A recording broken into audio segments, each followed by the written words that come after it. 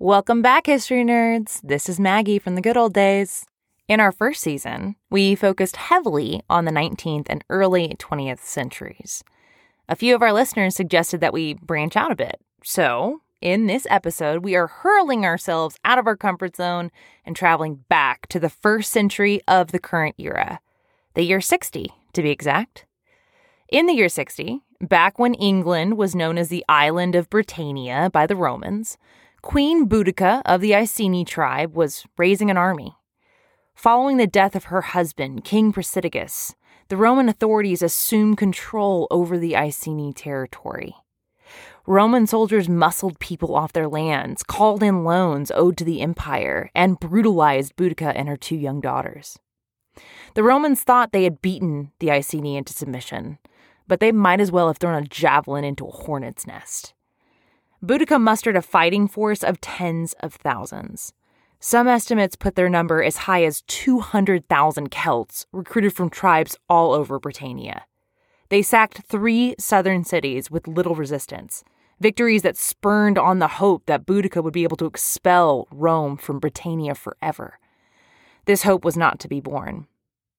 Upon meeting the Romans in open battle, the greatest soldiers the world had ever seen cut through layer after layer of Celtic attack, eviscerating the enemy while losing only 400 soldiers in the process. Boudica's rebellion, though a failure, has never been forgotten and remains a staple in early British history today. This is the story of Boudica, the warrior queen of the Iceni.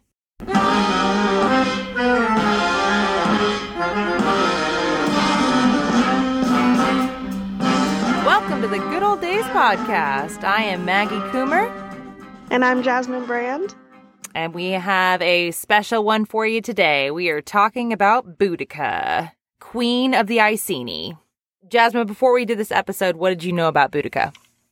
Really nothing, honestly. I knew the name, and that's about it. I didn't know what time period we were talking about or anything past that. So this was all brand new to me.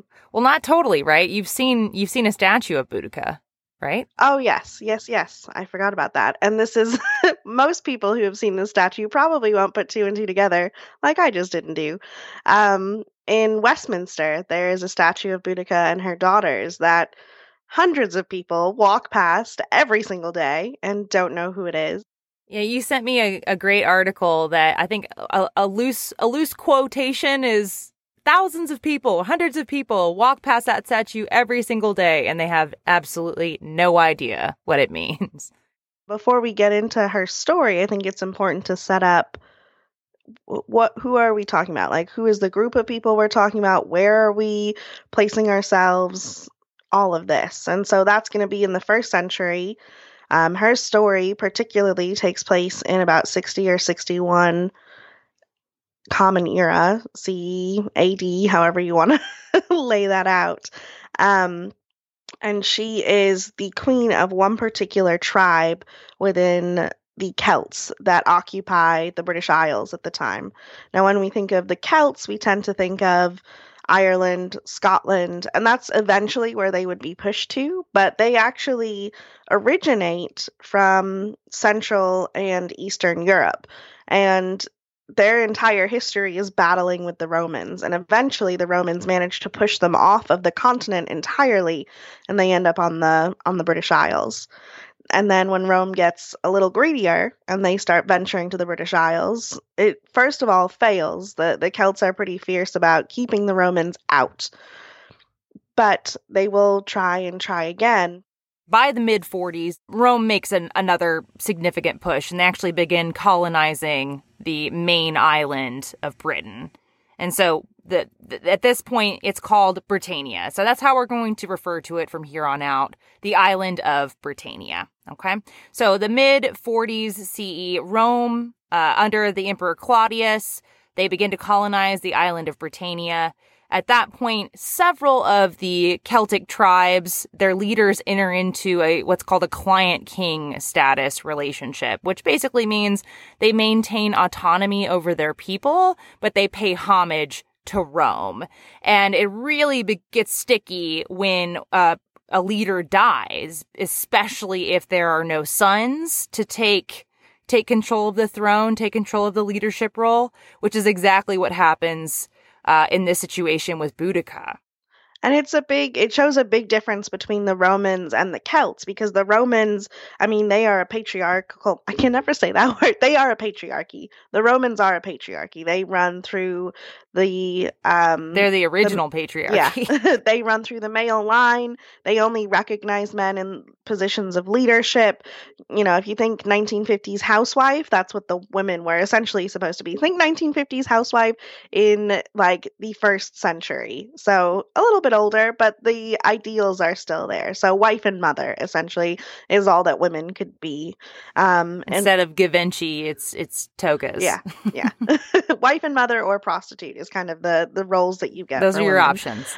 However, with the Celts, it was really different. They have women involved in pretty much every thread of their society.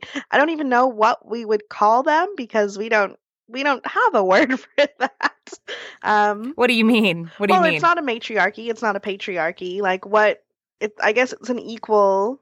They're striving for an equal community. So what I've noticed as I've just studied different periods of history, it seems like the more rigid the structure, the more rigid the gender roles. Like it's a difference between, like, look at the United States, for instance.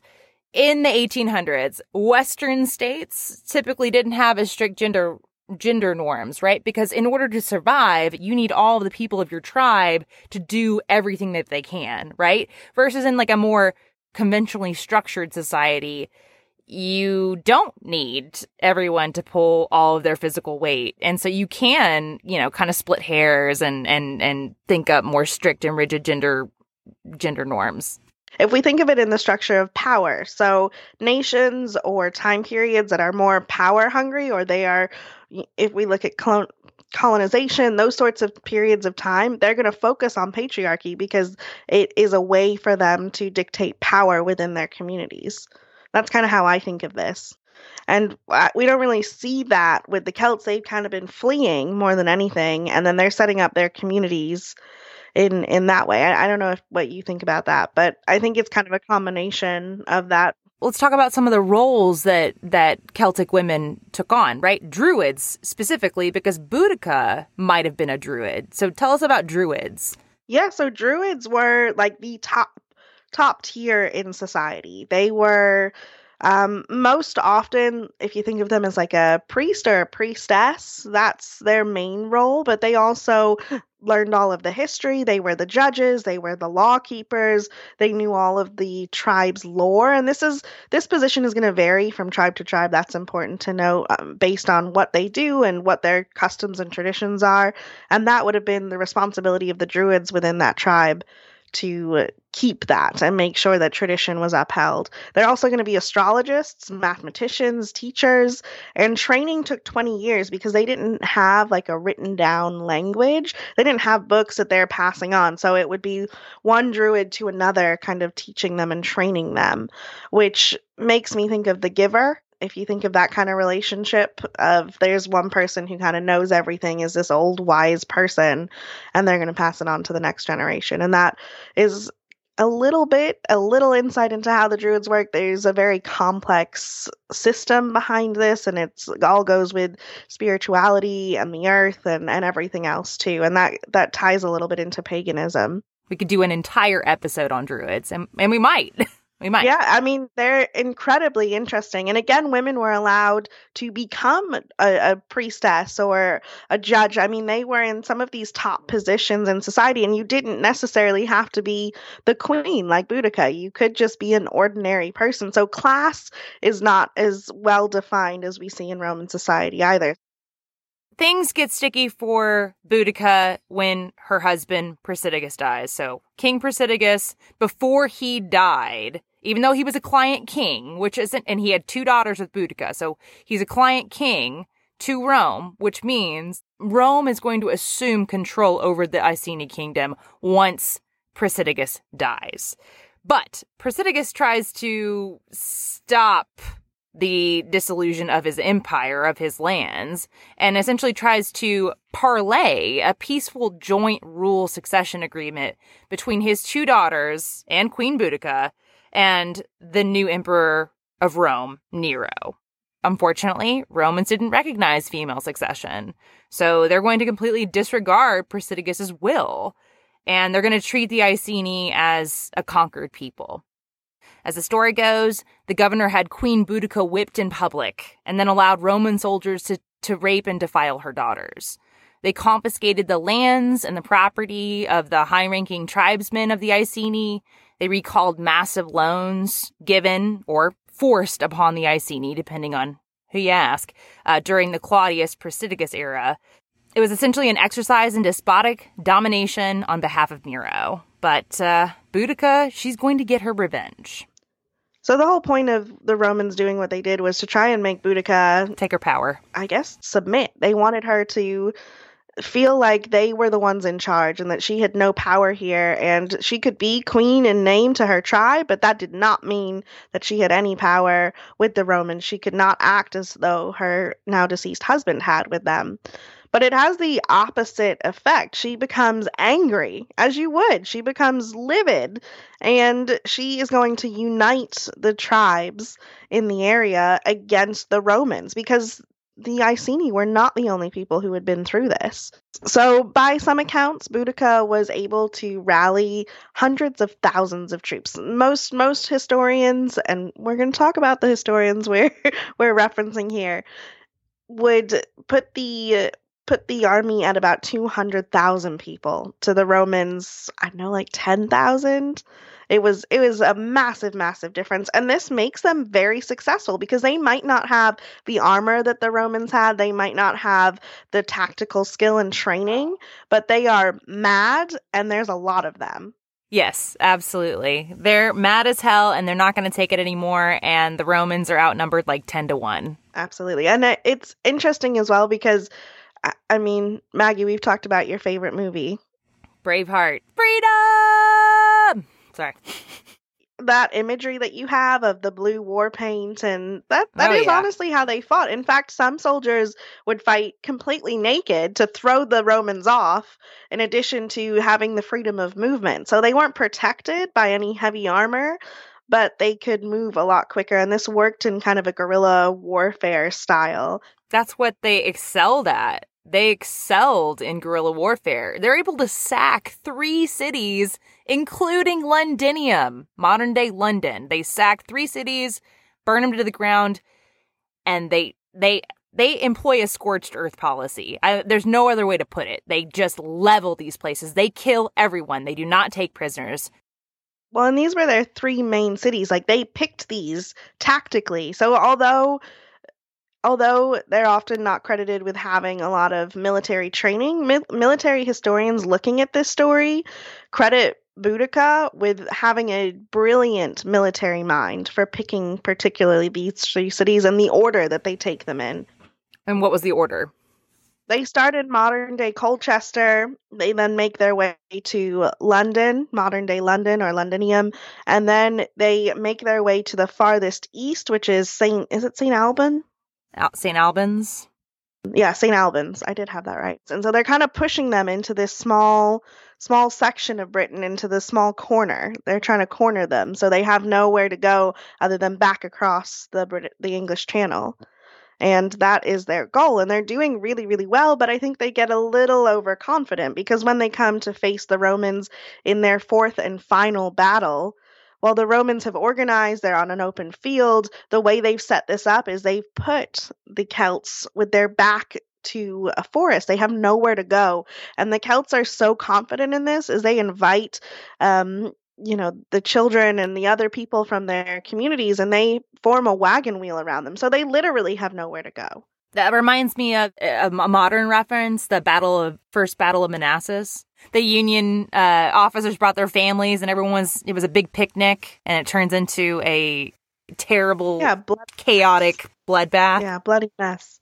And that's exactly what's going to happen here. So even though, I mean, the Roman soldiers are far outnumbered, but because of their skill and their way that they can fight them in an open field, they have the advantage. And I think it was 70 to 80,000 Celts would die on this field. I've heard it described several times as the Romans formed a wedge and just cut through the Celts time and time and time again until nearly 80,000 bodies lay on that field. It reminds me of 300 when when the Spartans form they're in the middle of that little channel or the pass and they keep repelling Xerxes. Yeah, anyway. Yeah, so as they watch the bodies pile up and their families are watching, I mean, this is a horrific scene, but it puts the confidence back into the Romans that they don't have to leave, that they can stay and continue to tax these people and really wear them down until they're eventually pushed further and further out. The remaining, anyone who survived on the side of the Celts, they scattered to the winds.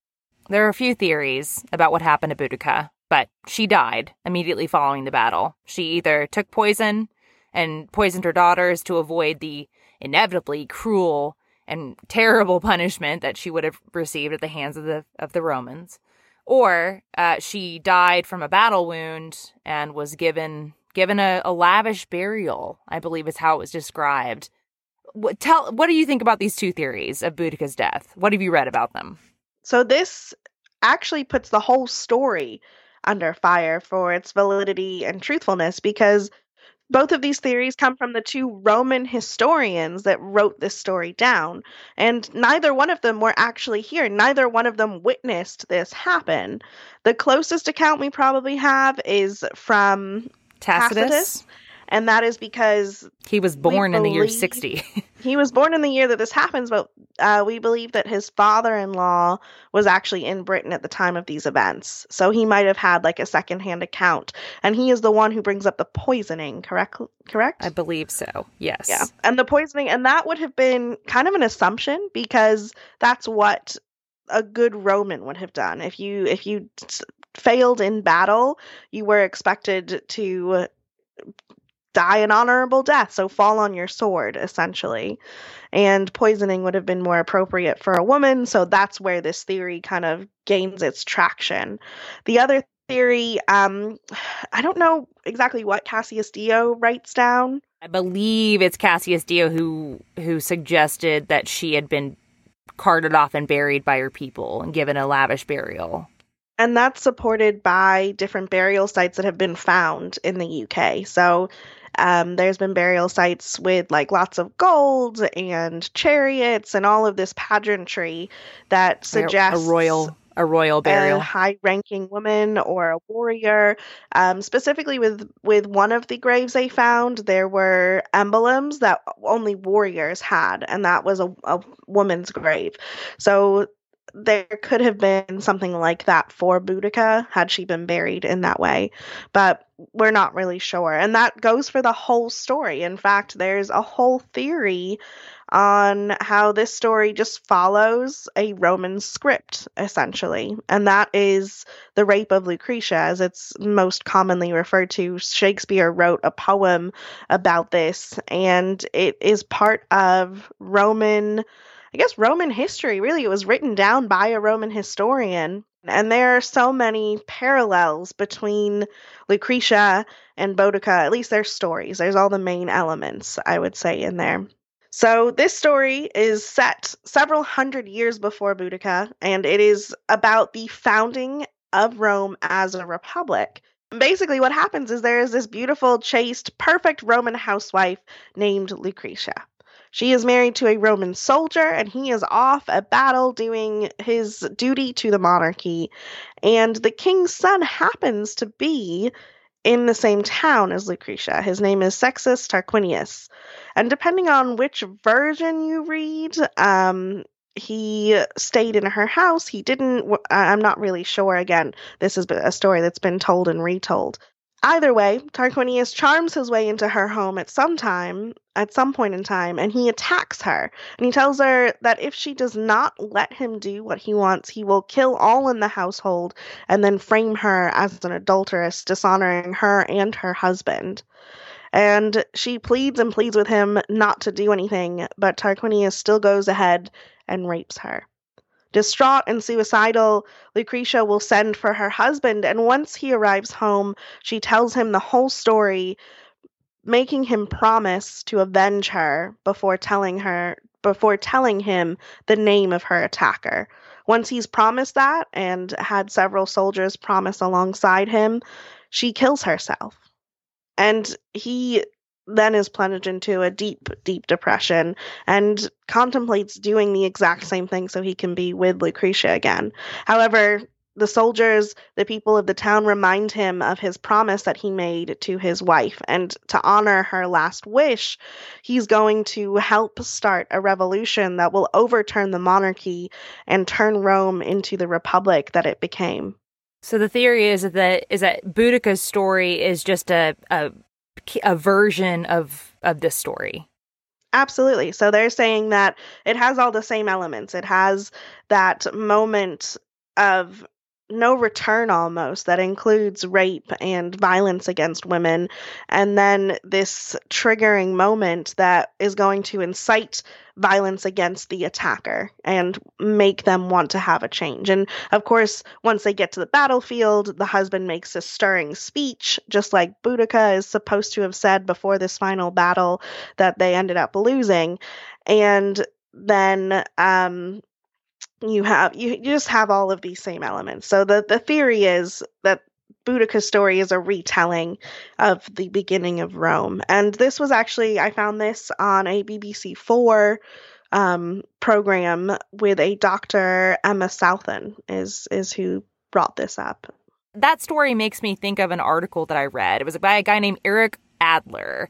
It was for a journal called Classical World, and it was called Boudica's Speeches in Tacitus and Dio. It compared the two speeches.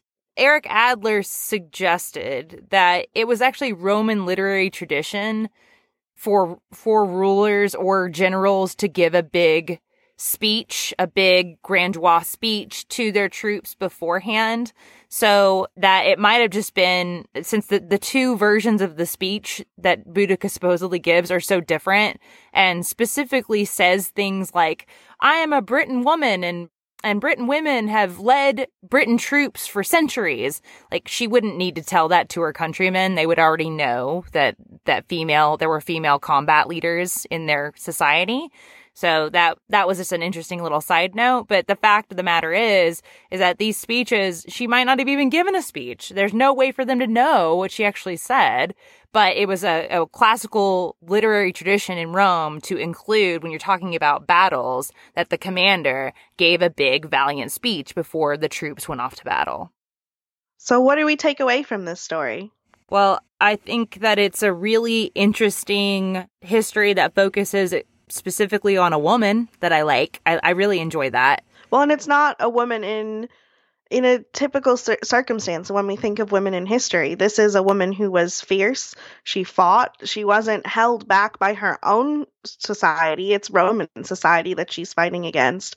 And for me anyway, especially having lived and having a lot of family from England, this kind of is a close thing to me. I want to read something that I did come across. It isn't necessarily relevant to the story, but just another way that Romans thought of the English, and it really resonated with me and made me feel kind of a closer connection, I guess, to the story. And this was written down in 50 BC by a Roman historian, and he was describing the Celts as a people. Like, when you're speaking to them, what are they like? Because he's writing for Rome, who's probably never going to go there.